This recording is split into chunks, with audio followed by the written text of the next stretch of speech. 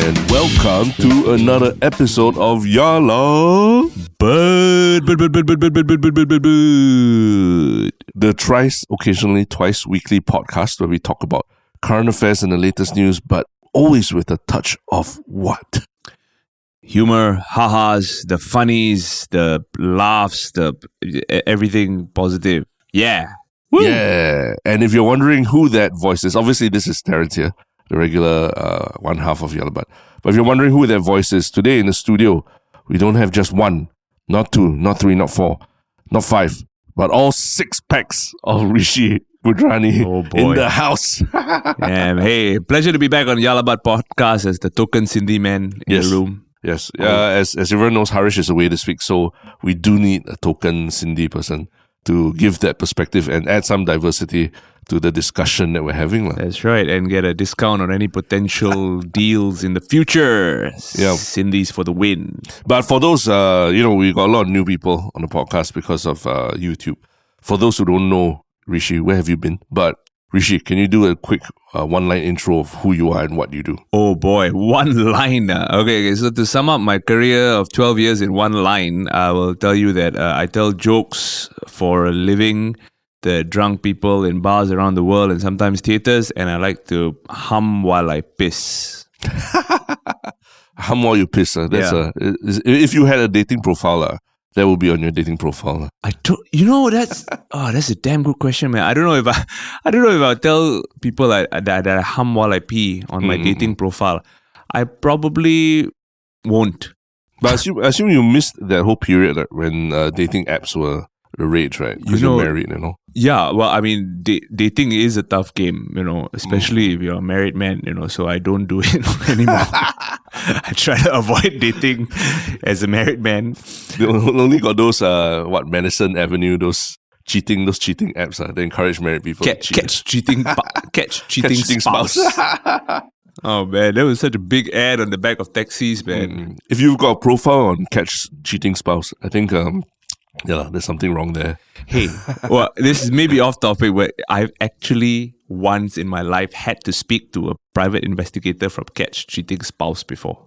Oh, fucking seriously? I'm not even joking. Like for work or play or what? Play? Well, this not even play. It was actually a pretty serious thing in the past where someone wanted their services. They didn't have access and then asked me if I would help make the phone call because they were feeling awkward. Oh, or they were not able to.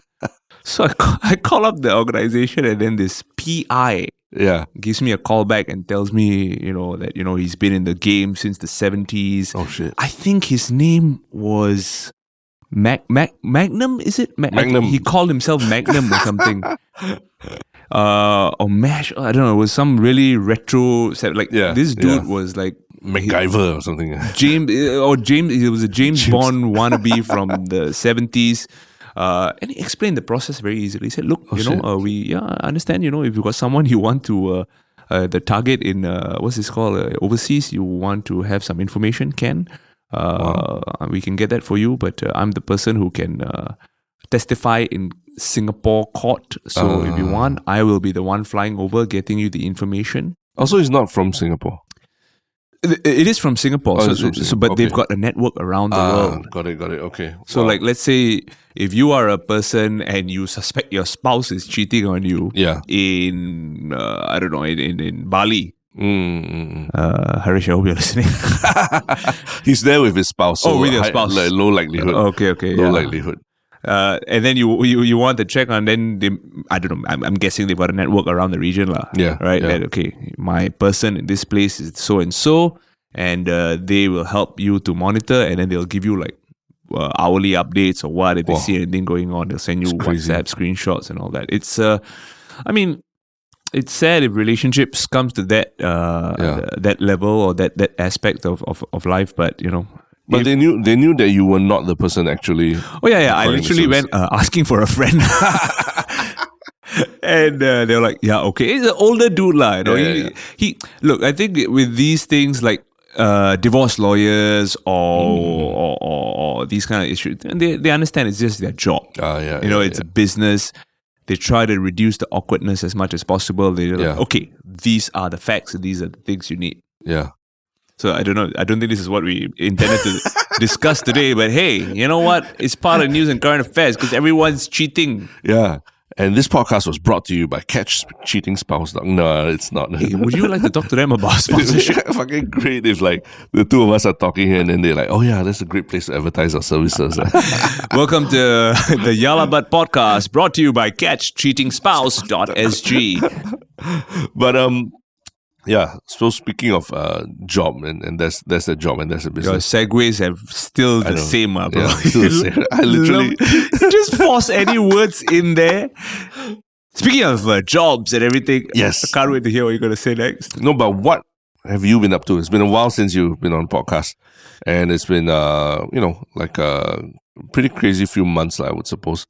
What's the latest update on Rishi Budhrani right now? Wow, this year has been the first half of the year has been not as insane as the end of last year. Wow, last year 2022 was a lot going on, and I deliberately took a bit of a breather for the first few months of 2023. Yeah, I was just burnt out, man. Creatively, physically, or mentally, I just needed a bit of time because I genuinely believe as creatives we cannot operate as factories.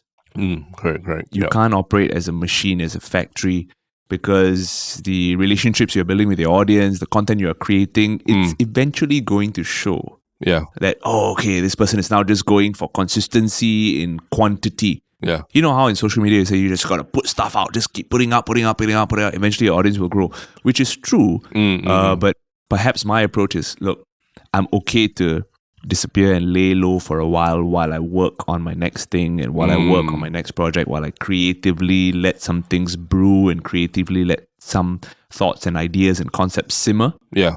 So I did a bit of that in the first couple of months, traveled a little bit, got some ideas, and then I just launched my new show happening in September. Where'd you go during those few months? I took a bit of a detox break in Thailand. I was up in the mountains at the end of the year after I finished my last project last year. I don't know, we didn't talk about Can I Make You a Suit Mate? We did on this show? A little bit. I believe so, yeah. Okay, that's cool. So that was the last major project that live show that I did last year, right? And it was a very emotional, fairly well received, sold out run at the Esplanade. But it was very emotional because it involved me going back into my roots. Yeah. Interviewing old family members, finding out about how my family came to Singapore, and turning all of that into like a comedic storytelling improvised show. Yeah. It took a lot out of me, So in December, I went up to the mountains with my wife. We just took a bit of a breather in the northern Indian part of Uttarakhand. Saw her spiritual guru. Oh, seriously? Yeah, man. And then, I've been working out, been on a bit of an alcoholic detox as well for the past 1 month and a half. Okay. I went to Thailand, and for the first time in 2 decades, I went to Phuket and did not have a single drop of alcohol. Wow. So it was really like a spiritual detox also in some ways. In a way, I mean, like the ocean, the sunshine, it all kind of heals me. Yeah. I think nature, as I grow older in my 30s, I begin to appreciate nature a lot more. But what I did learn is that, Singa beer, the brand Singa, they have jumped on the bandwagon of this health vicissitude. Okay. And now you can go to Thailand and get Singa 0 calorie sparkling lemon water. Wow. 0 sugar, 0 calorie. And that's all I had all trip long. I was like, this is not really beer, but it feels like a beer. It's just a bit of carbonated water, a bit of fizz, a bit of lemon. And you get to say, I'll have a Singa at the same time, right? I told my trainer, right, I'm like, hey dude, I had 5 Singas today. He lost his mind. He's like, what? You're supposed to be on a cut, on a detox. Let's go. And I sent him the picture. He's like, okay, sure. So the trainer, you're still like observing a regimen when it comes to like your diet and everything also? Well, I try to fit in a few milestones and a few goals every few months. Okay. Just so that I'm, not setting myself up to die. Yeah. I mean, look, if I actually touch it, something happens, don't play this as like my memorial, like, hey, what Rishi said, but he didn't want to die, but look what happened. Okay, no, but in all reality, I try to maintain some kind of long-term goals by including little short-term goals. Like last year we had something. Yeah, and then that was the cover of the magazines and all that. All that kind of happened as a spitball, like a domino effect, right? The first images went out, and then Straits Times went out, and then Yahoo Fitspo went out, and then Esquire went out, and then I did ambassadorship for Standard Chartered Marathon, and that's a lot of fitness-related projects for a comedian. You know what I'm saying? For the guy who was the fat goalkeeper at the goalpost of the basketball court as a kid. It's a lot more than I expected to do in my whole life, So I kind of enjoyed the process of, learning about my body, learning about training, learning about diets and all that, man. So, and what the more beautiful thing was that after looking at our work, we managed to inspire a lot of other people to start their journeys. I might have said this before, but there's some people who I would normally see in clubs at 3 o'clock in the morning. Now I see them in the gym at 7 a.m. Wow. And to me, that's the biggest win, People. And you know that it was like your stories that inspired them. Yeah, they straight up tell EJ, that, I want the Rishi Budhrani package. I want to do the Rishi Budhrani transformation package. It comes with a cover magazine shoot at the end of it. And a chance to, be on national media and all that. I mean, I think the aesthetic, what I've come to terms with is that the aesthetics are a nice byproduct of the actual foundational health work that you should be doing. That's my aim is that lah. Yeah, but do you feel that because of that, there was a imbalance in the spiritual side versus the physical side and the work side of things like that's why you went on this spiritual journey? I'm not a very spiritual person, in all honesty. Okay. I mean, I don't think I am, at least. Yeah. I feel like I am, I do enjoy the nature aspect of things. I do enjoy sunshine. I do enjoy water. I do enjoy mountains, greenery, all of that. And I think maybe I haven't discovered a spiritual side of myself. My wife, though, she is very, and that's why when we took some time out together, it was to do some things, and as married men, we know that it's all about some compromises. There were some things that were important to her that we did, so we did that, and there were some things that were important to me that we did. Well, what's important to you as the man? Have a singer on the beach. No, I mean, to me, I enjoy going out to the ocean, being by the beach, laying in the sun, looking at pretty people. Look, man, I'm a loyal, faithful man. Yeah. But you want to see pretty people. Of course, yeah. But you get some discoveries as well, because we were completely sober the whole trip. We were really sharp as well. Yeah. So we picked up a lot of things. Like you go to a nice resort by the beach. And they have these little pamphlets with activities that you can do in the morning. Okay. You can do a yoga class on the sunrise. Yeah. You can do a Muay Thai session with a professional. And then there was one we saw, beach cleanup. You mean like with the tongs and everything? Yeah. I'm like, who goes on vacation? You pay like a few $100 a night for a nice resort, and then you wake up 6 o'clock and clean the beach. You know who does it? White people. Because they're the ones who've been dirtying the whole beach all night, getting drunk on it, and then they wake up, they're like, actually, maybe we should clean this a little bit. It's the white man's guilt, right? They try to wipe out. I saw the thing, I asked the lady, I said, "Sir, ma'am, this beach cleanup, how much?" She said, "Sir, it's free." I said, no, how much are you going to pay me to clean your beach for you? Man, these are just some real things that we did. Oh, okay, cool. But so you also have a very transformative journey coming up, right? I think you told me before this that you're headed to the Big Apple itself, New York City, for like a extended period. And it's not just to visit friends or family or get drunk or anything. What are you actually doing there? Well, in all honesty, man, I'm going back to New York City after 10 years to I guess it's to figure out where my place is in the world of comedy. I think I don't have answers. Yeah. I don't have specific goals, which sounds really flaky, I know.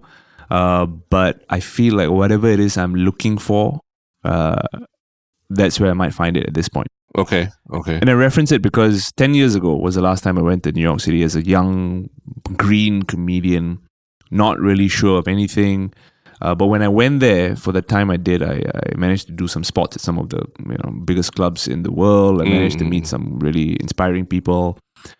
None of this was 100% planned. A lot of it was kind of work in progress. Yeah. And a lot of those lessons that I took back then changed my entire life and my perspective on stand-up comedy.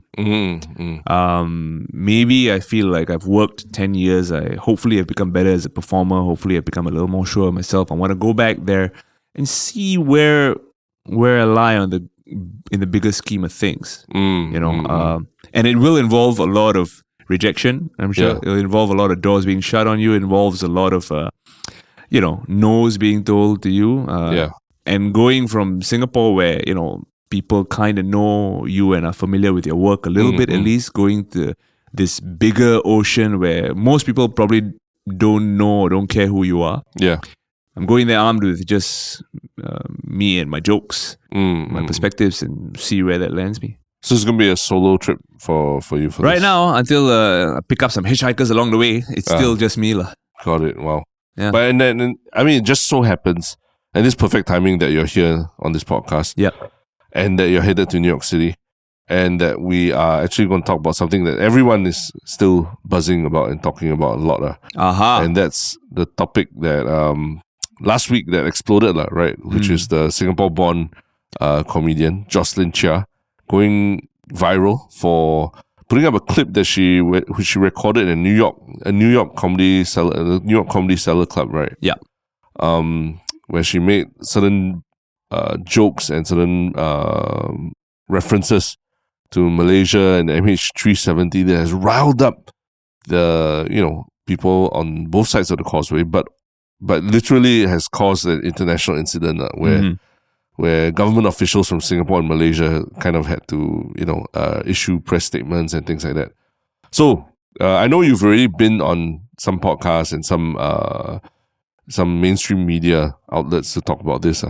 But I think we're here to really understand what is going on, and what were your immediate feelings when you first heard and saw everything that was taking place. Yep. Hey, actually, I haven't been on any podcasts. Oh, really? Okay. Wow. About this. It's a world exclusive. Just full disclosure that we planned this date a couple of weeks in advance, even before this issue. And it was planned based on Harish's freaking trip also. It was it's not like this could shift around that easily or what. But it just so happens that happened last week, and here he is. Rishi Budhrani. Yeah, it's not like this happened and Rishi goes on a podcast to talk about it. No, I'm here to talk about the current affairs and the news, and this just happens to be in the news. Yeah. I will say it's very distressing and sad news for a few reasons. Okay, but I think to understand what went wrong, maybe it's important for our audience or viewers, listeners who may be representing the layperson enjoying stand-up comedy. Yeah. What some of these processes involved. Okay. Right? So the obvious elements of stand-up comedy are maybe you can tell me, what do you think are the obvious aspects or the elements involved in a stand-up comedy routine? You've got the comedian, the performer. Yep. The audience. The audience, yes, obvious. And the content. The content, yeah. Right. I was going to add that the location, the promoter and the location that they're doing it as well. The venue, yeah. Okay, that's good. So these are very clear, obvious aspects of it, right? So the way, at least, okay, I don't speak for the entire comedy community, but me as a stand-up comedian and a lot of people I know over the past 10 years, what we do is that you have a thought or a premise or an experience or a joke. You write it down, you go to an open mic, you test it with a live audience. Yeah. If you get the feedback you want, you keep the joke in. If you don't get what you're looking for, you go back, you rework it, you maybe change the angle, change the line, change the joke, change the word, whatever. Yeah. I always say the audience is the best teacher. Right? So you continue this process until you are happy with your tight 5 minutes that you've been receiving feedback and adjusting based on. Yeah. then you expand it to 10, 30, and you get 1 hour of material. And hopefully there are people around the world who come and watch your hour. But to clarify, when you say feedback, you don't mean like audiences coming up to you and filling out a feedback form saying, hey, that joke wasn't good or what. You're literally talking about how people are reacting in the middle of a show. That is the most real and unedited, involuntary. A laugh is an involuntary feedback. Yeah. Right? You can't. You can say, how people say, I laughed uncontrollably. It's uncontrollable laugh because it's an involuntary reflex action. If the bit is good, you laugh. You won't think first and then go, let me think about whether I like that joke. Let me write a feedback form for these. Yeah. And that's why I think stand-up comedy is meant to be and best enjoyed as a live art form. Even when you watch it on Netflix or on TV or on any OTT platform, part of the joy of that stand-up comedy show experience is hearing the laughter of the live audience in the room. Without that, it's just it's like a VJ hosting a camera, trying to be funny there. It's not the same, right? So I think with all these processes, right, the 3 aspects of audience, or rather the 4, like you said, the audience, the location, the comedian, the joke. Okay, you do that, you get your set, and then you do it. Now the last and most complicating aspect is the medium, which is what I feel has caused this uproar. If you take a 2-minute excerpt of a longer show and you put it out, your audience is no longer that audience that you've been testing your jokes on. Your audience is no longer these comedy fans in New York City that you've been practicing your material on. Your audience is now the entire internet. And now the stakes have changed. The rules have changed. Because the rules of engagement for content, whether they are perceived or whether they are official, are different for each medium. And this is not just in Singapore or Malaysia or whatever. It's even in the US, all over the world. There are certain jokes that will be passed on TV. Certain jokes will not. And that's where maybe you hear those things in the stand-up comedy clubs. So what happened was this routine that was put on the internet was almost completely rejected by viewers on the other side of the world. To me, if I had to break down what exactly happened, okay, taking away the discussion about the merits of the performance and the joke itself, because look, we can go into a completely different analytical discussion, because I've heard people talk about, stand-up comedy, you must punch up, cannot punch down, you must be likable, you cannot use it. All that is a different discussion. Right? And because it's such a subjective art form, everyone is entitled to enjoy it, dislike it, you can hate it if you want. Even the apologies that have come out from the High Commissioner and from our Minister of Foreign Affairs, I think they are valid given the geopolitical sensitivities Singapore and Malaysia have.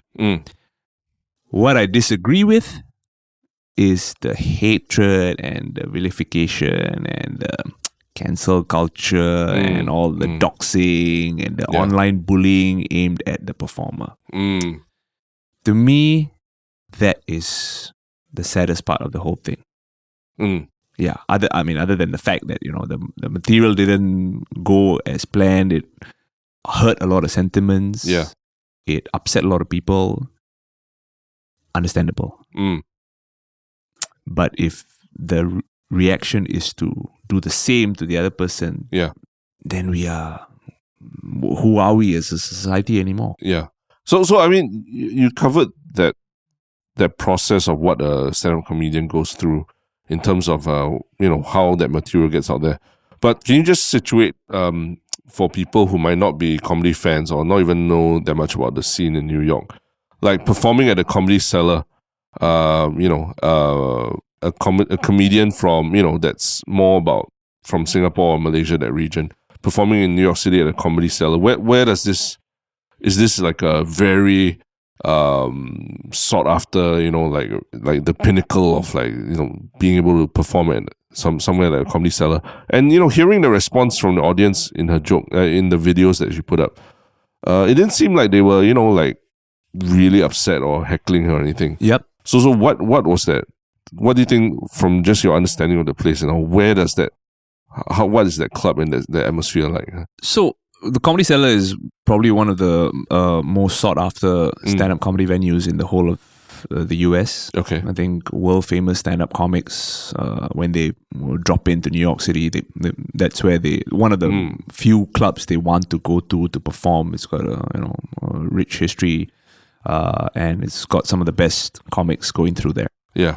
I take your point that when you watch the recording, when she's performing the routine, it's not like it's a silent crowd. Yeah. It's not like someone's asking her to get out of the room. It's not like bottles are being thrown. It seems like she does get some responses, some reactions. In fact, I think there was an interview on the New York Times that she was interviewed on, where she shares that this is a routine that she had reliably, quoting this, performed a routine reliably included in her sets for more than a year. Okay. And I think this is something, this is a joke that she had been doing for a while. Yeah. Right? And I read also that this was a performance recorded sometime in April. Okay, yeah. And the Comedy Cellar put it up first. Oh, yeah. In my understanding. Just to fact check that. But okay. I think the Comedy Cellar also definitely released that clip. So, by all accounts, taking all of this into account, it seems like the New York audience that attends these shows were not offended by the bit. Yeah. Right? Yeah. And like I said, the rules in a stand-up comedy club are very different than when it goes online. Yeah. Because your audience now has changed. You are no longer just performing to comedy fans in New York City, where maybe some things can go down a little more palatably. Unfortunately, the moment you take it out of that context and you put it online, then it becomes a free-for-all, like we've seen in the past. Yeah. Sometimes it's justified, sometimes it's not. Yeah. But so in that sense, would you, if you were performing there, would you insist that people don't record the performance, or even the Comedy Cellar itself doesn't record and put up these performances? Because, like what you said, you can't control it once it's taken out of that room, right? Yep. I would say that I think it is it should be a collaborative decision. Okay. Because with stand-up comedy, you are, in a way, you are the writer, you are the director, you are the performer. Yeah. It is your work, right? And I wouldn't sign off my work to anyone else. So it's different if I have a deal with Comedy Central where I'm going to record a special and that performance, they have the right to do what they want with it. And I've signed that off and I've agreed to do that, right? Anything else, I think if I would like to be in control of which of my clips go on the internet. Because it's very easy for someone to take my 1 hour show and snippet and take 30 seconds here, 1 minute there, 3 seconds here, 4 minutes there, and prove something that or try to prove something that is not really the case. You know what I'm saying? Yeah. This is not what happened in this case. This was a proper, it seemed like it was a proper routine, but I think to answer your question about, should I be in control? Yeah, every comedian should be in control of what they want out there. Okay. But you mentioned that she has been on the receiving end of a lot of hatred and very rough comments. But would you say that, because this is something that Harish and I did discuss the last time we talked about this, that at the same time, I think she, for example, her TikTok account, has grown by over 10,000 followers or something like that. Yeah. So there is that aspect of you are getting a lot of buzz from it. I did tell Harish, there's a difference between, getting a lot of buzz and, mainstream media, saying, you're saying what's on everyone's minds. That's why you're being heckled or persecuted or whatever. But it's a very different thing when everyone's like, oh, it's so disgusting, it's terrible, you're a terrible human being. It's very different kinds of buzz that you're getting. In this case, is there any positive upside to the kind of reaction she's receiving?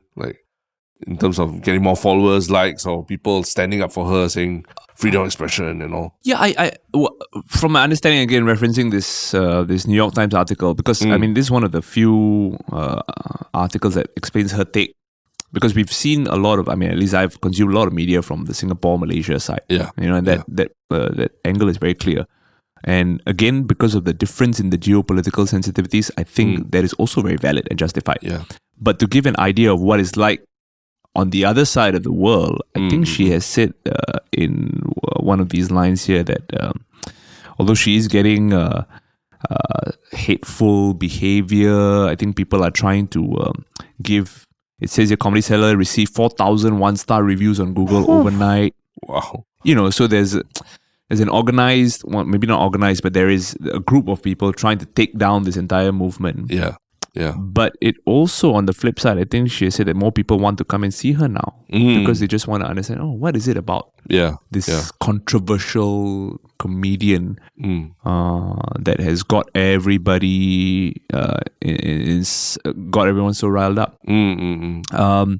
So if you really wanted to see an upside, maybe that's it. Maybe there's some silver lining to that where, I don't think she'll be welcome to work in Malaysia. Is my feel now. I could be wrong, but I think it will be challenging for her to work in Malaysia. But in New York City, it seems like her work is there. People are supporting her creative, her freedom of expression. Yeah. So it's very different. The way audiences receive this is very different. But how is it different from, like, say, when Fuzz, I think years ago, he was Fakar Fuzz.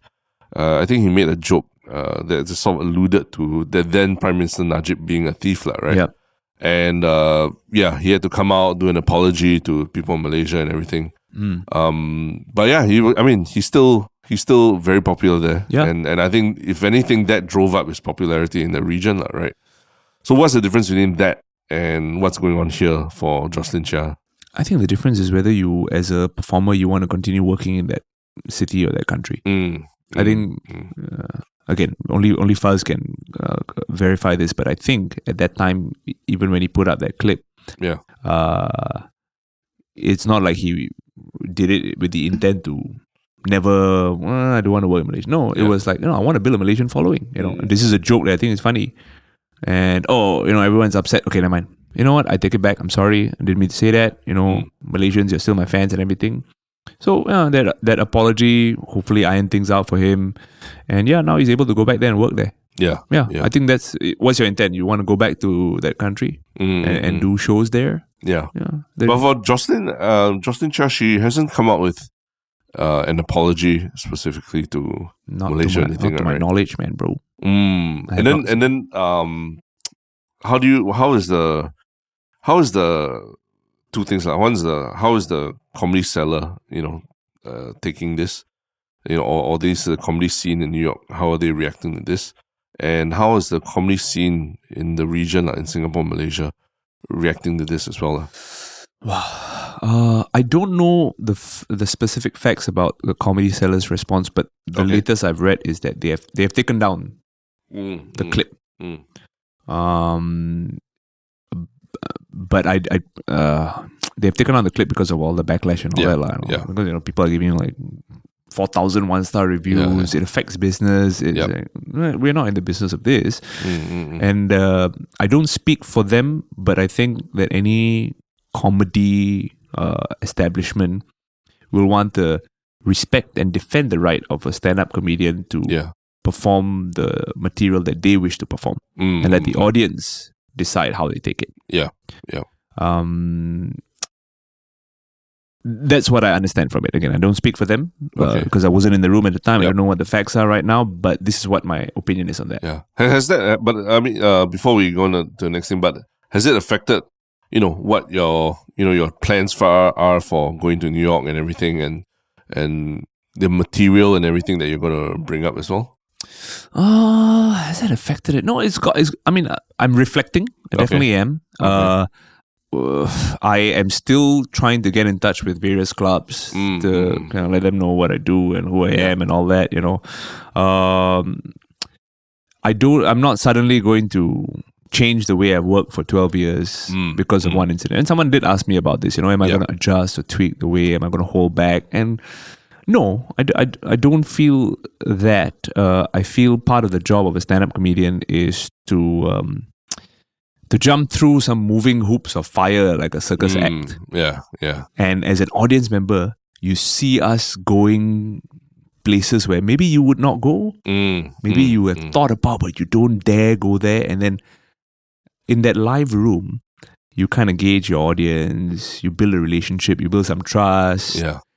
And then you take them to places, and sometimes the excitement lies in literally and figuratively putting them on the edge of their seats. And then you give them some kind of cathartic release with the laughter. They're like, oh, wow, that comedian went so close to the line and then tiptoed a little bit and then came back and oh man, that was fun, man.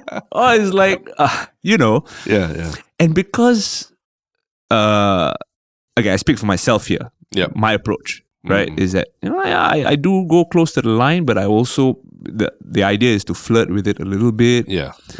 To take your audience on a little bit of that the tiptoe a little bit, and then you bring them back, and you're like, wow, he brought us to the line, and he brought us back safely, and everything's okay. This is amazing. Yeah. But because you go so close, sometimes comedians get it wrong. Yeah. It's always a risk. Part of watching a stand-up show is that you are taking them on this journey, right? But because you're in a live room, you read the room and you decide as a comic, can I take this group there tonight? Yeah. Can I bring you there with me tonight? And if you do it long enough, you understand that, okay, this room's with me tonight. And some days you're like, oh shit, this room is not with me, man. I don't think they will let me talk about these deep, dark thoughts I have. So, I think that complexity is part of the job. Yeah. So it's, I think like when I've been to your shows, definitely like last year, I think like right after you hosted NDP, you had your show and you literally like towing the line about talking about, people that were worked on the show with you, right? From the establishment and everything. Yeah. And I was like, wow, it's pretty ballsy to be like talking about them right after, like the week after you just finished this giant project with them as well. Well, that's why I'm not doing NDP this year.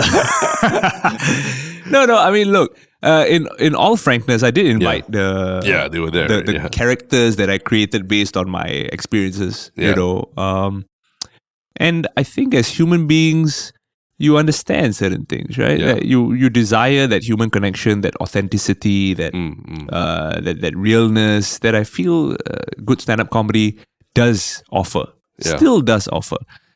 And it is very clear to an audience. They can smell bullshit a mile away. Yeah. If the person I'm talking about is sitting in the room and they feel like I'm deliberately saying things to put them down or be mean to them or deliberately assassinate their character, then even I won't be comfortable calling them to my show. Yeah. But the fact is that I feel like even when I was doing jokes and doing routines about my experience there, it came from a place of positivity. It came from a place, I'm joking about all of this, but the reason I can is because of, these relationships that we build, this fact that it's coming from a place of fun and positivity and authenticity. Yeah. And I think that's why the audience let me go there in my past shows. Yeah. So you talk about something about you had those relationships with people before you made jokes about them or invited them to your show and made jokes about the characters around them, right? So in this case, Jocelyn Chia, she's Singapore born, but she's no longer supposedly no longer a citizen, right, of Singapore. Well, this again, it remains to be fact checked, but it says here she was born in Boston, holding an American Singaporean citizenship until adulthood. Okay. But in that sense, like people are saying like, she's not even from Singapore and she's making this joke and causing an international ruckus and all that.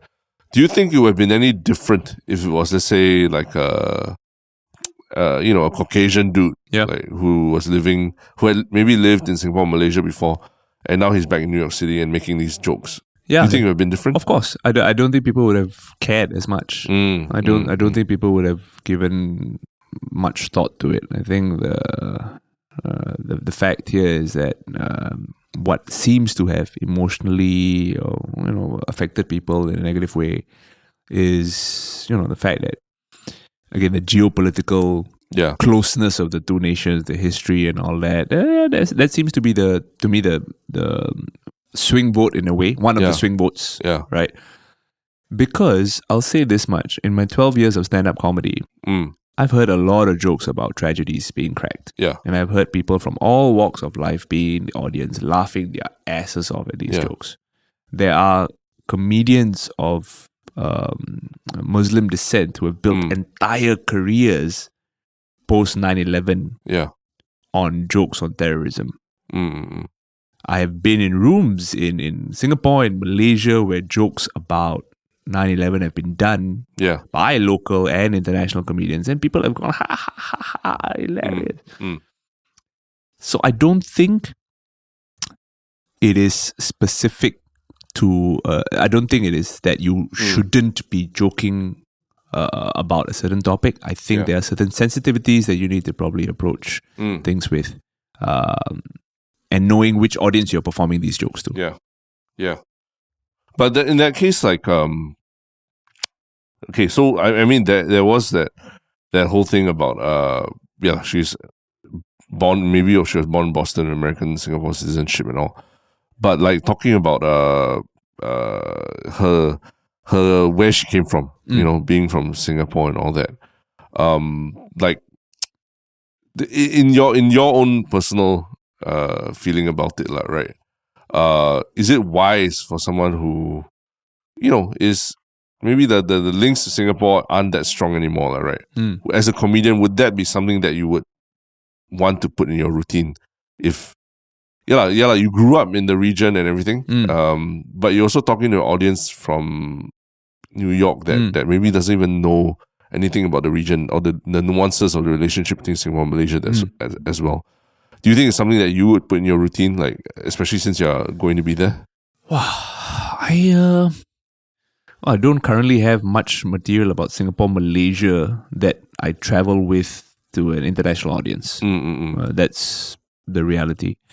But I think referring to yourself as someone from Singapore, for example, in a place like New York City, does give you some kind of differentiation. Right? Okay, where everyone is, from Boston or Colorado or from Brooklyn, or, someone is, I mean, maybe you're American-born Chinese, American-born Korean. Yeah. When you go on stage or when you identify as Singapore-born, people are like, oh, there's something different. Yeah. I don't know. Tell me. I think that is that differentiation is one aspect that kind of maybe gets your audience to pay attention to you a little more. But what you can do with that as a comic, that's the next step. Like, what do you do with that information? Yeah.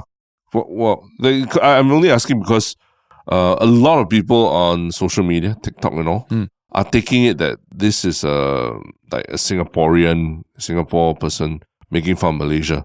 So they were literally like replying in the comments and like some TikTok response videos that, well, you're Singaporeans, how about the fact that we can turn off the tap and then you won't know water anymore? Or, you don't even have land to bury your ancestors and things like that. Wow. It was going to dark places. So to me, it was like, wow, fuck, Malaysians are really riled up about this and they're really blaming Singapore as a country, which is why I kind of got like, okay, that's why the High Commissioner and all that had to step in and make a statement. Because people are mistakenly thinking that, this is Singaporean doing it. So that's what the whole thing about was quite, at first I was like, oh, why are we apologizing? Then next thing I was like, okay, I sort of get it, that they kind of have to draw a line in the sand and say, she's not exactly one of us right now, and then it doesn't represent what we think. But what do you think of the official government responses so far?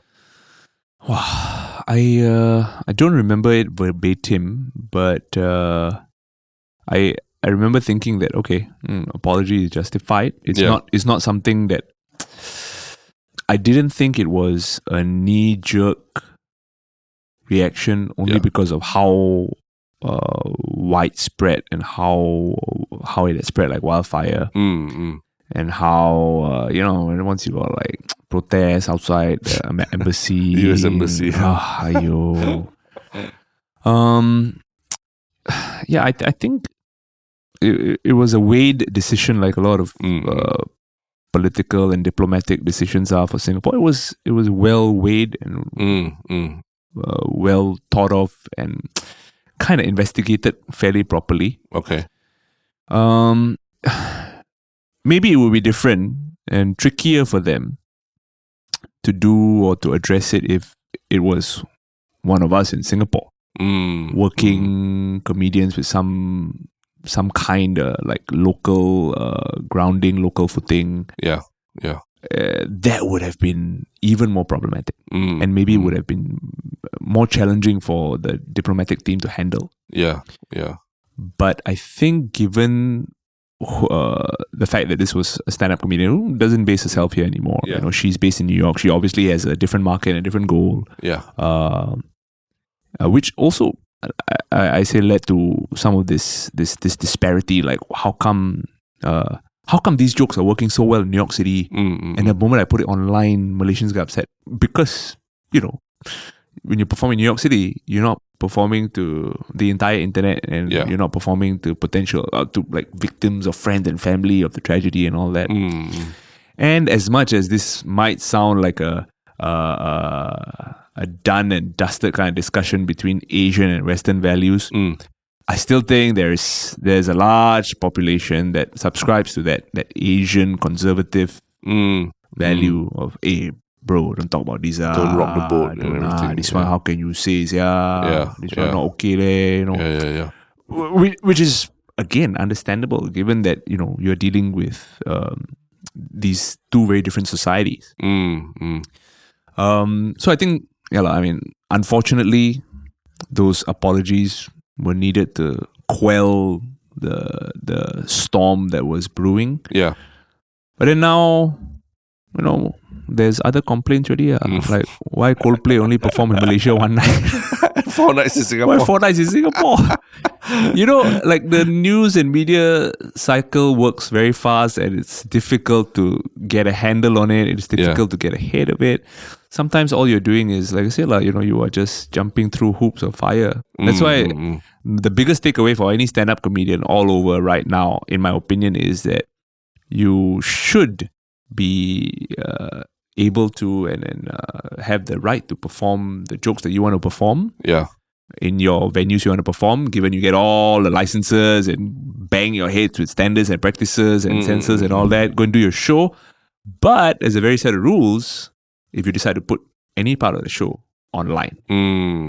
Be wary of what you're putting online and who that new online audience is you will be getting eventually. And so how have comedians in Singapore, Malaysia taken this lah? Like you said, there's these lessons that you learn, but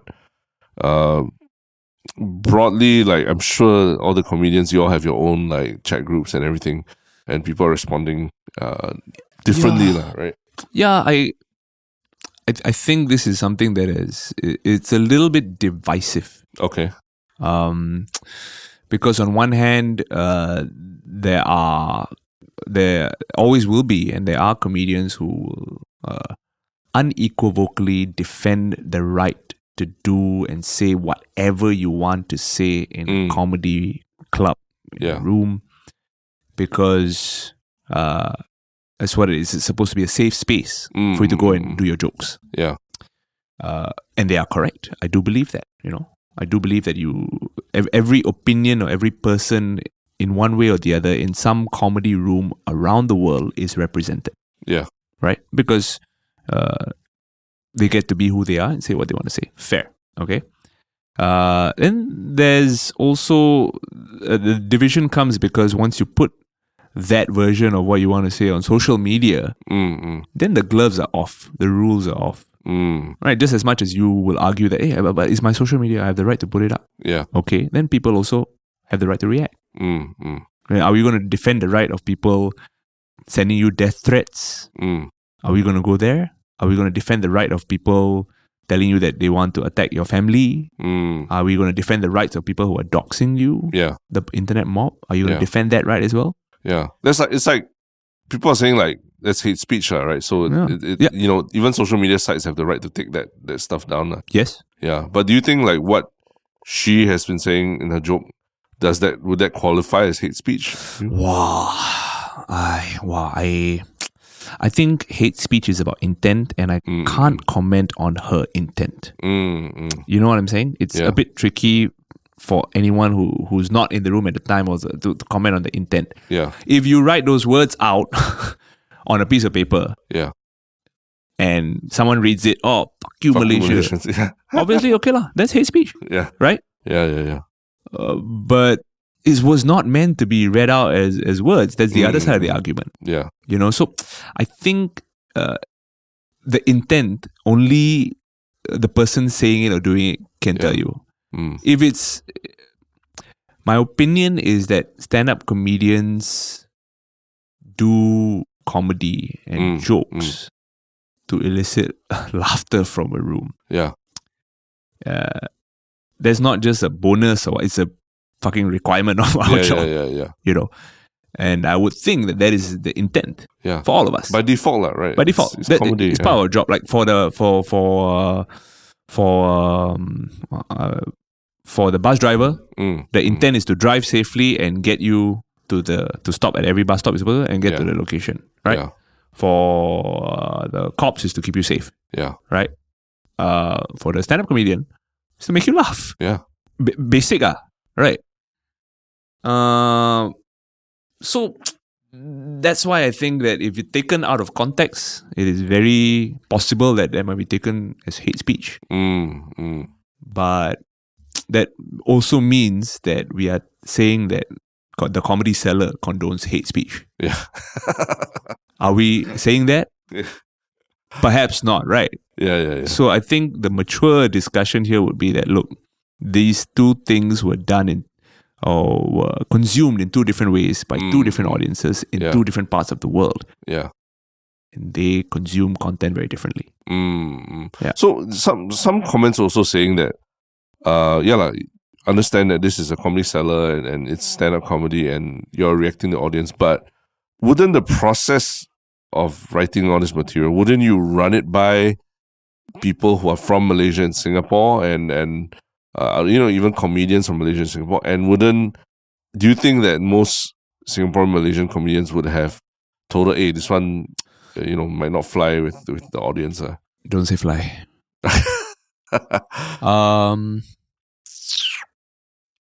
I don't know, man. I think if you're in that part of the world, in New York City, and you are performing to those people, and these jokes have been working, then you think they are working? Why? I mean, why? The people are laughing, what? I've worked very hard on this joke, People are laughing. So that is one side of it. But like I said, the game changer is when you put it on social media. You're no longer performing to just that group of people. Now, and if you've not tested this joke on Malaysians in Malaysia, for example, then you won't get that feedback that, oh shit, what? This won't go down well in Malaysia? Why? You see? Yeah. So if she had the opportunity to do that, I don't know for sure if she did. Yeah. But I see like some people literally have done side by sides of, say, certain Singapore comedians making fun of like the ringgit 3-1, that whole exchange rate between Singapore and the ringgit 3-1 thing. And that also is like making fun of Malaysia, but because it's a male comedian, it's a male, Singapore comedian, he gets less flack than what Jocelyn Chia is going through. Oh, I disagree with that. I don't think. Gender disparity in stand-up comedy is a huge thing. Yeah. But I don't think that's so in this context. Okay. My opinion is that no. So if a young Singaporean comedian comes, hey, Rishi, I got this bit that's making fun of Malaysia, like really, really striking at the heart of like the fact that ringgit is dropping to record lows. And Singapore, where like literally got people, everyone's clamoring to stay here and buying GCBs and all that. What would you tell this young comedian like about a joke like that? I would say in the short 12 years I've been doing stand-up, and in the whatever 50 plus years that Singapore has existed, there have been a lot of jokes about the ringgit and bashing the ringgit. Yeah. So if you're going to go down that road, you better have something damn good or damn new or damn exciting that's not been covered, or is a new perspective or something that, you know, nobody else has thought of. And sure, go ahead. If you got something, the audience will tell you that they will be with you if you got some angle that, oh man, I didn't expect the like, you know, when someone starts a joke about Malaysia bashing or like, you know, talking about ringgit and all. Yeah. Almost every time I'm like, okay, please let this be something that I don't expect. But most of the time you can kind of see the punchline coming. Yeah. You know, very rarely have I, you know, seen. If there is something that I have thought of, then I would do it. But because I don't have something that's super exciting or new or what to talk about, I don't really attack it. Yeah. And I do feel that a lot of these jokes coming from Singaporeans or Malaysians about, you know, the other side of the causeway, you can tell it comes from a place of like, we're so familiar with each other. We've interacted so much. We have friends across the causeway.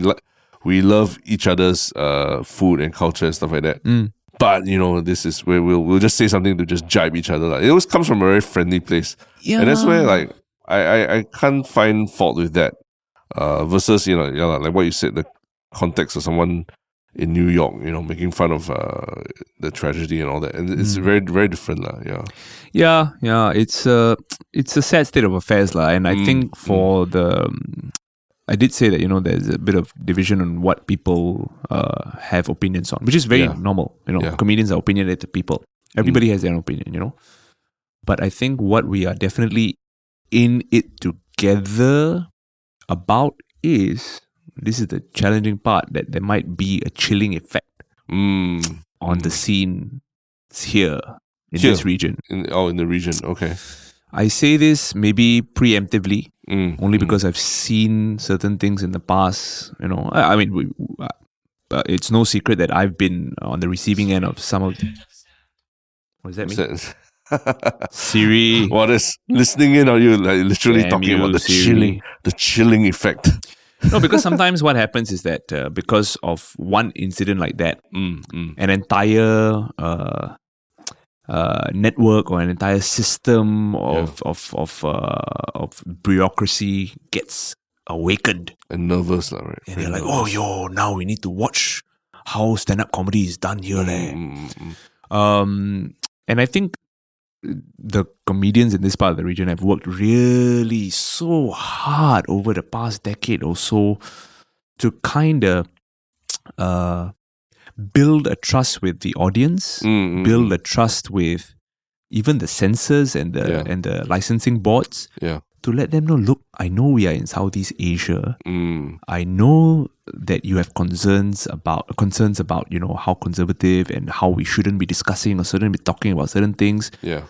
But on our end, we've worked so hard in a way to kind of prove that, look, we can talk about taboo issues, difficult topics, politics, and current affairs and things, and race and things you are thinking are not kosher for comedy. We can do all those things responsibly. And sometimes speaking responsibly requires you to speak a bit recklessly. Yeah.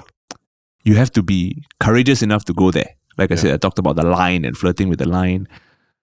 And we work so hard to build that relationship with our audience and all that. And now, unfortunately, something like this maybe has an effect on the rest of us going like, oh, okay, the censor, okay, look, because of the current climate of this, we need to scrutinize a bit more. Maybe it's not a good idea for you to talk about X, Y, Z in your next show. Hasn't happened yet, I won't say, so I'm not going to like preempt it. But in the past, when certain aspects or certain events like this have occurred, there have been spillover effects. Yeah. And I think on behalf of the community, I sincerely hope that it's not the route that we take. No, it's true, and I didn't even think about that. That, you know, it would not say the audiences, you know, but like institutions, you know, brands, businesses, anyone who works with comedians as personalities and hosts and all that, they will start being a little nervous about. They could potentially be a little nervous every time something a bit more touchy is brought up. Yeah, and that's why I think there is a sense of you want to definitely support the right to be able to do the content that you want. Yeah. We all want to do that, right? It's just that the rules are very different in different parts of the world. Yeah. So that's why, like, it's perfect timing that you are going to New York City to right this wrong. Yeah, like the hero that we never knew we needed. Right? Going to New York City to right this wrong. Oh man, I hope I don't get assaulted or what, man. Shit. No, I think it's like I said, I think people from the region, when we make jibes at Singapore, Malaysia, the relationship, it comes from a place of understanding, and it's like you're quarreling with your family, right? Yeah, I mean, I don't look. I don't think there's any comedian on either side of the border that I have met in my 10, 12 years that I wouldn't sit down and enjoy our jokes with, enjoy our banter with, go to a mama, have some nasi lemak, or come here and have some not so exciting nasi lemak. That's for you, Malaysia. Yes, thank you. Yeah, your nasi lemak, very good, very good. And at the end of the day, Malaysian stand-up comedians who come to Singapore, they get a bit of but they get so much love. Yeah, exactly, and same thing for Singaporean comedians going to Malaysia. You get a bit of, our next comedian is from Singapore. But then you go out there, you do your jokes, and people love it. Yeah, I've never, touch wood, once been in a situation at a show where there has been hate spewed towards a visiting comedian from either nation. And I think it will remain that way, okay, for the large part. I don't see, I hope it doesn't change, It's all love between Singapore and Malaysian comedians, which is, we just hope for the whole thing to bear itself out and not have any, like you said, chilling effects on the industry, right? It's learning for all of us. At the end of the day, all comedians all over the world, like I said, it's not just our intent, but it's a job to ignite laughter in a room full of strangers. Yeah. That's what we all strive to do, So hopefully we can all continue to do that to the best of our ability. That's what I hope for. As someone very famous once said, do good, do together. Is that Chanchun Singh? No, it's President Halima. Sorry. That was her campaign message the last time. Oh, nice. The last presidential. Your segues are getting better. It's so good, man. But yeah, that is precisely the perfect point to segue. Talk about something else that a lot of people are talking about as well, which is there is a new presidential candidate who has thrown his hat into the ring to fight against Tharman, who last week also dropped the bombshell announcement of him running, dropping out of politics per se and running for election. But this new candidate is George Goh, an entrepreneur, philanthropist, someone who hasn't been on the radar exactly, whether in public sphere, because he has mostly stayed away from party or political affiliations. And just this couple of days, he's announced his intention to run for president. So he will be going up against Tharman himself. But before all that, right? How did you feel when you first heard the news that Tharman was coming up and putting himself out there for the presidency? I didn't expect it, to be honest. Like a lot of Singapore, I really did not expect that to happen. Yeah. I think he did this in his press conference. He did this analogy about field games. How he doesn't like to be the center forward. How he prefers to, plan the game from the back. He sees himself as Messi, He's like Messi of the team, He said he likes to play He likes to make that deceptive pass, and that's what he did, right? He essentially. The whole of Singapore is like, Tharman for PM, and he went, actually, let me just pull one no-look pass here. And he's like, I'm running for president. Oh, man. My first thought was, he's more than qualified. Right. Definitely, yeah. It's, I mean, his resume. Overqualified, if anything. Yeah. I mean, in the past 20 plus years in governance, in policy making, especially when it comes to the economic side of things, chairman of MAS. Yeah. I think he was involved heavily in the Skills Future program as well, the progressive low wage model. Yeah. So I think, more than qualified. But the one thing that did strike me is that for all his, I mean, I've talked about this in on the Rishi report as well, but I think for all his experience in policy making and governance, he, as the president, he won't be doing things like that anymore. Exactly, yeah. Right. He will be holding a bit more of a ceremonial role. And also, I think, guarding they call it the second key to our nation's reserves. Yeah. So, I think when it comes to him representing Singapore on the world front as the president, I think that's probably the best part of this whole thing. Because of his, very strong standing with his counterparts in various parts of the world. I think he's earned that. So, I'm excited about that. I think, him representing us on the world front is a very positive thing. But you're talking as if he's already won the election and all that. He gets elected, gosh. I've said this multiple times. If he gets elected. But now you're seeing the other side, the candidates that are coming forward to contest with him, right? A lot of people are just basically like, Taman is a sure win, it's going to be walkover. So I think this is also surprise to people that there are going to be, or at least there is one other candidate. We don't know about his eligibility yet. But what do you think when you first heard these headlines as well? That George Goh? Yeah, George Goh. Want to know what I first thought? What do you think? You really want to know? My first thing was like, wow, if he gets elected, got Harvey Norman sale or not? Or discount, I'm renovating my house. I need some new furniture. Free washers for everyone. Every Singapore family. Yeah, man. If I get elected as president, all right, man. Everyone gets sofa and TV console for free. Plus one blender. The blender will be a swing vote. If I get one of those NutriBullets where I can mix my protein shakes, bro, I'm yours. No, but these were my first crazy thoughts. Yeah. But I had to look him up, to be honest, because I didn't know much about him. Yeah. Like you said, he's been out of the political sphere. So every time there's a presidential election in Singapore, there will be some front runners. Yep. And then there'll be some who kind of fulfill the criteria and say, "This is my dream. I want to serve Singapore. I'm going to try." I have managed a $500 million company. Yeah, shareholders' equity in the past, right? Yeah, for at least 3 years, I think, something like that. So that is a huge requirement. I think that's the only reason I will not be running. I was just joking. I said, should I just submit the papers? And Charlotte is like, actually, bro, don't submit. You might win. I said, we can't win. I don't have a $500 million share equity experience for the past 3 years. And age-wise as well. What's 45. The 45? Yeah. Why?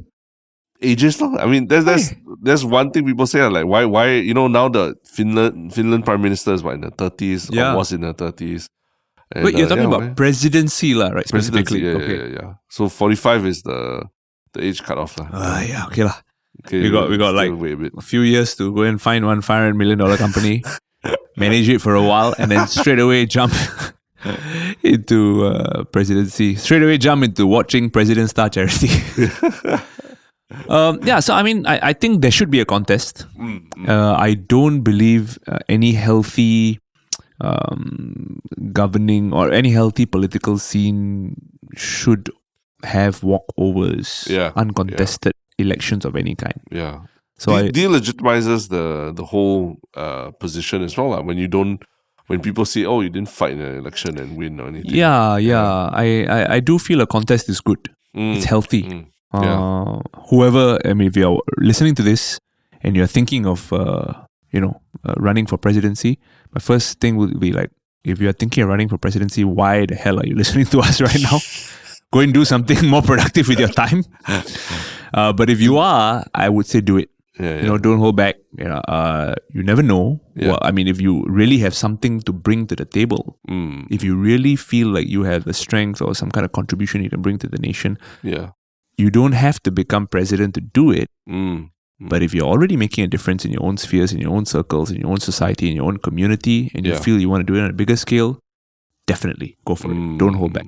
Yeah, I do. I also see it's a very good thing that someone is coming forward. The only thing I did notice was that I feel it has been in the works. I think he definitely has, he fulfills a lot of the objective criteria in terms of managing big company and the age and blah, blah. But I think it was really in the past 10 years. Like he said, he's this charity that he set up, I think it was about 8 or 9 years ago, right? That he set it up, and I think it's helping people in Nepal, if I'm not wrong. And then he also has taken on a non-resident ambassador role to Morocco as of 2017. So that's about I didn't know that. Yeah, 6-7 years ago. Wow.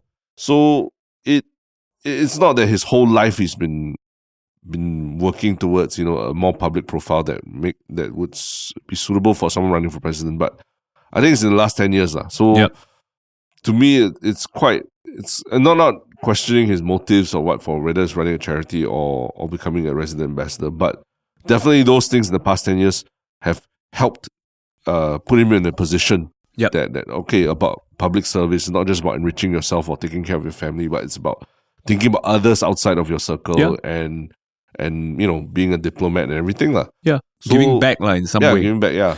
I did read, sorry to cut you off, but I did read that he made this decision in 2017. Oh, wow. Okay. That if I stand corrected, but one of the articles, if we could fact check this at some point, but I did read in 2017, he made this decision that I think if Madam Halima didn't stand for a second term, he would make an approach for it. I see. Yeah, I will try to find the articles, but I stand corrected.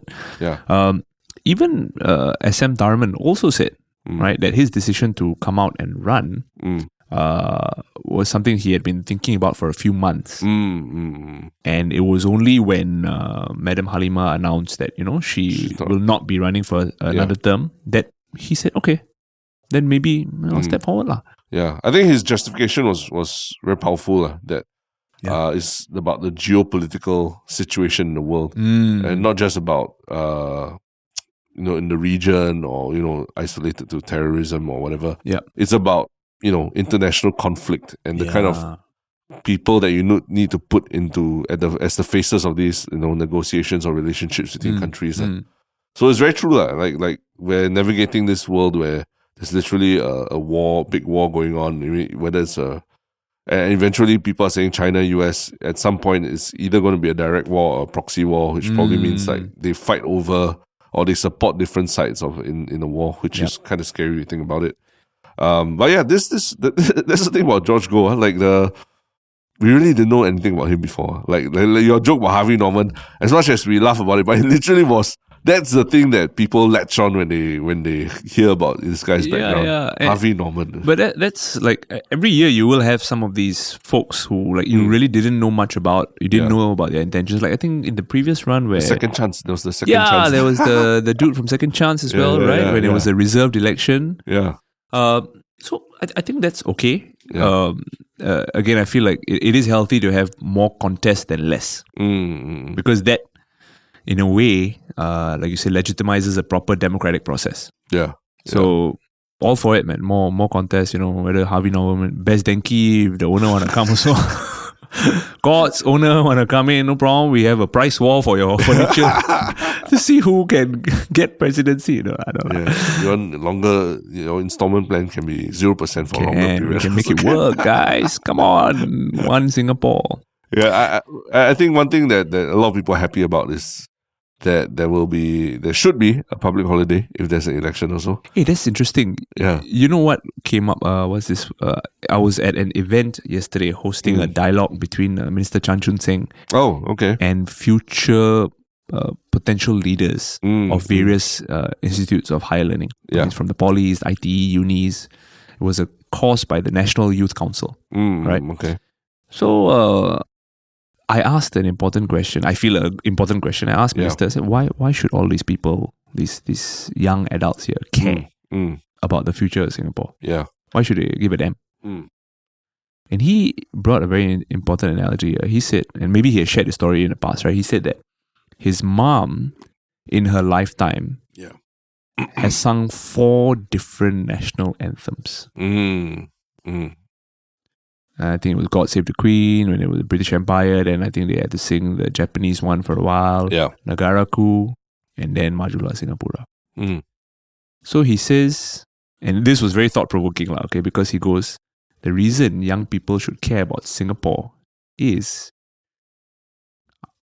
do you ever want to sing a second national anthem in your lifetime? Which is damn. I'm like, wow, if I was like a poly or a UD student, I'll be like, wow, that's a scary thought, man.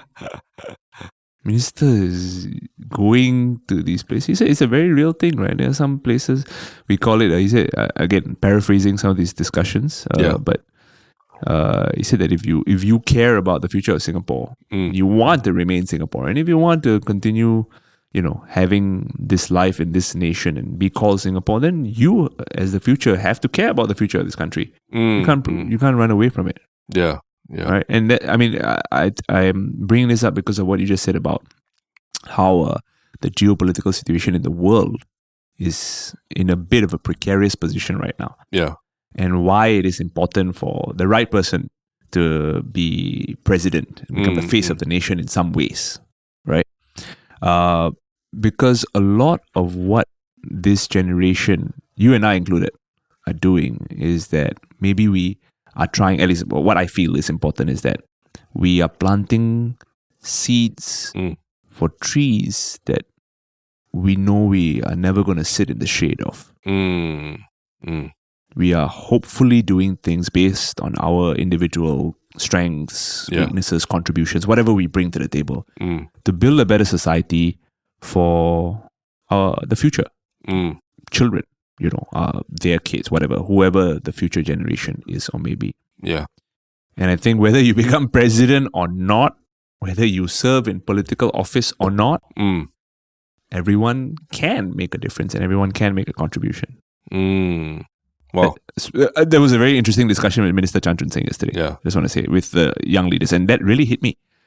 But he also did say one thing, and this hit me even more, being who I am, right? So he said, I asked him, any closing thoughts for the young leaders here? He said, look, between all of you here, there might be one, or there might be some of you one day down the road who will be involved in Singapore's National Day of Singapore's 95th birthday, 100th birthday, maybe involved in organizing the parade or whatever, National Day parade. Yeah. I just want you to remember to save 2 tickets for me if that happens. It was like, that's what he said. That was his closing, man.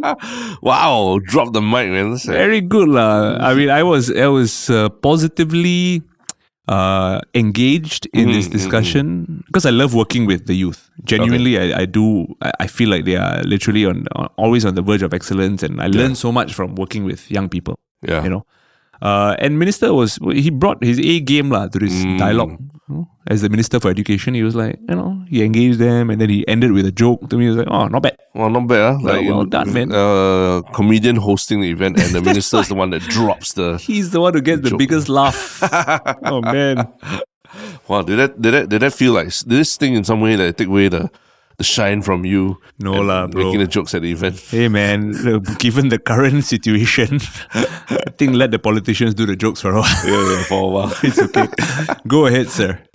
No, but it was positive. It was good. I mean, I enjoyed the session, and it was, in a way inspiring, in a way enriching, in a way I feel happy to be a small part of this, helping young people figure out their place in society. I know it sounds damn flaky, but I genuinely feel that there's room for that, because all these young Singaporeans today, they are not of the same generation that we were. I think now they are much more global citizens. Yeah, correct. Yep.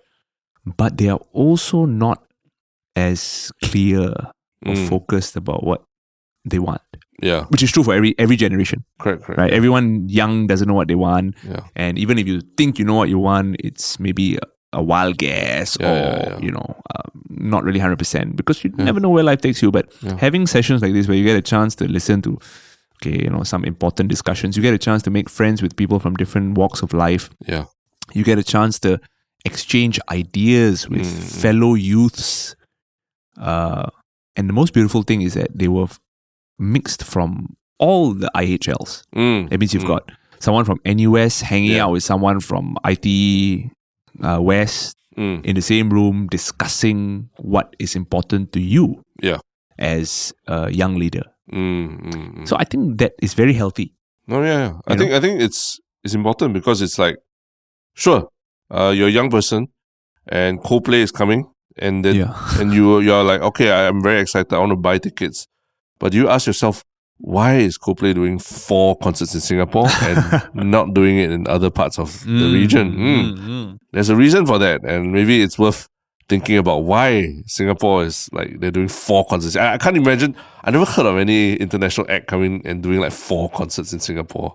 Exciting, like in our days, like when we were like teenagers, one night only. If they come already, it's fucking amazing. It's like, wow, they actually give a shit about Singapore, like one night only, but most of the time the one night only shows are damn lousy. They're damn lousy because like there's so much expectation and everyone just goes and it's like packed and everything, but and then they will just perform songs that are from the new album that you haven't heard. Damn sad, man. And then they'll throw in 1 or 2 classics just to appease the fans. But Coldplay didn't do that. I mean, for all the concerts they've done here, they've done twice here before, right? A couple of times. And it's every time the review has been like, I miss both, but both the reviews were like, everybody's like, oh my God, what a fucking amazing show. It's a show. It's not just, it's a religious experience. Yeah. They put on a show, man. I've been to one, I think it was in France, if I'm not wrong. Oh, nice. It was really quite something compared to, I mean, you think like just, sorry. Is that you? Yeah, it's a call. But 4 dudes just singing and prancing on stage and playing instruments. How interesting can it be? But they really make something out of it, a spectacle of it. But that's Rishi Budhrani 2030, like making a case for planting the seeds for a run at presidential election, maybe. One day. One day when I start making $500 million from comedy. No, you just need to get someone with a $500 million company to hire you to sit as CEO for 3 years. Okay lah, Ministry of Funny faster. When you all make your 500 million, then I will come and sit on the board as a wayang for 3 years. Just occasionally come and do the podcast. And then after that, we go for presidency, bro. That's the plan. Just to let you all know, in case you all are gonna like expose us in the future, this is the plan. Correct. Okay? You heard it first on Yala Bird. It was seeded here and planted as a seed for generations of Singaporeans later to discover. Beautiful analogy. And but that also is a good place to talk about your one shiok thing. Wow. I don't know if you have it ready already, but or I could go first. So just to give a bit of time. Can I talk about something I'm doing? Oh yeah. Obviously, definitely. The one shiok thing. Put it in one. Yeah. Is it okay?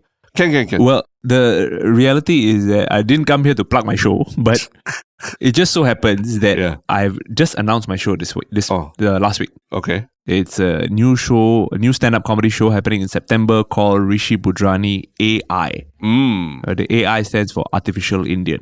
Okay.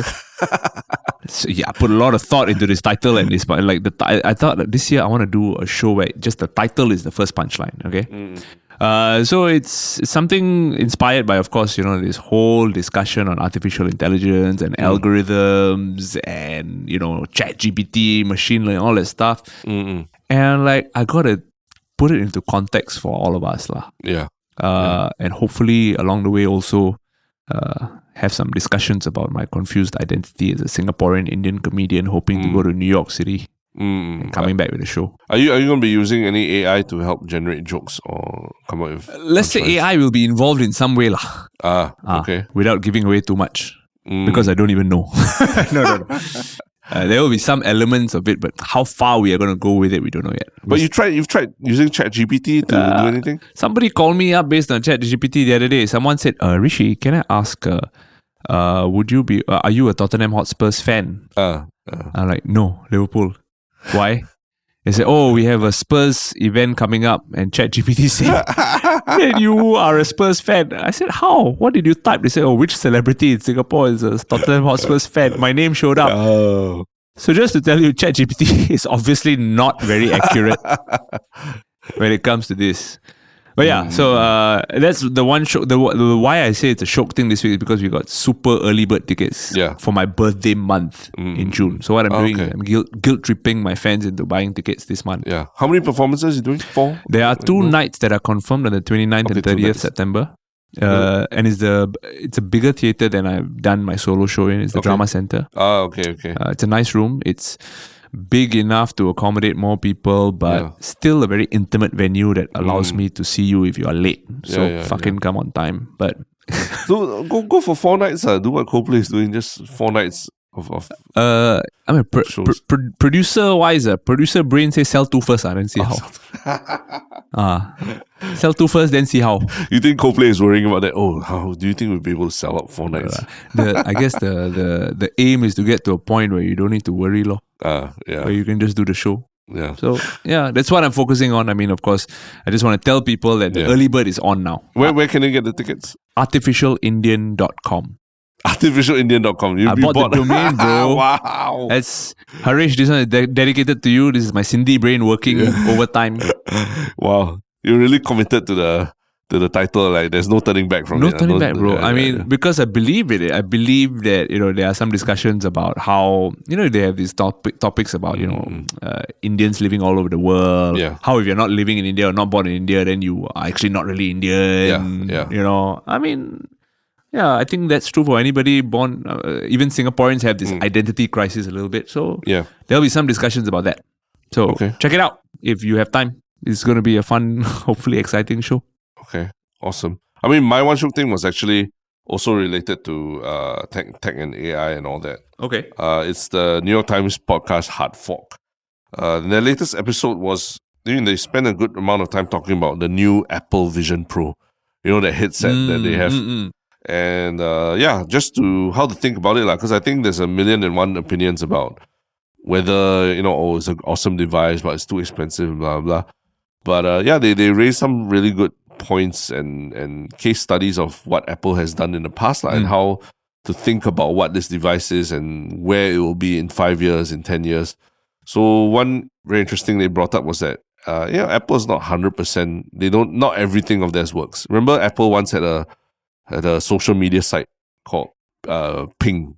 It was meant to compete with like Facebook, Oh yeah, Ping. Yeah, and what happened to it is dead, right? They let it go.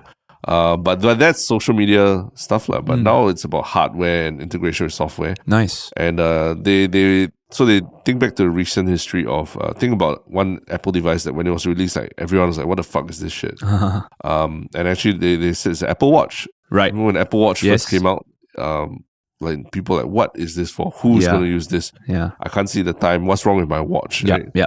But now today, everyone like, okay, I would say a good amount of people I see just wear Apple Watches and no other watches. Really, right? I think they fixed it in like 3 versions or so. They took a couple of versions before I think SE or onwards was quite okay. Quite good. I wear an SE right now. Yeah, exactly. Yeah, I wear one also, and it's really for health and fitness. Yeah, keeping track of like things and all. That's a damn good shock thing, man. I mean, the one thing I did think of when I read about the what's it called? The Apple Vision Pro, right? Vision Pro, This is probably the first device in a long time where they straight away went to Pro. Yeah. They didn't go like iVision. They didn't bother. Apple iVision, iVision Max, iVision Pro, Apple Vision. They straight away went, this is the Pro version, man. Yeah. That's why it's like what, $3,005 USD. Yeah. I mean, it's like you might as well go for holiday first and then wait for the price to drop.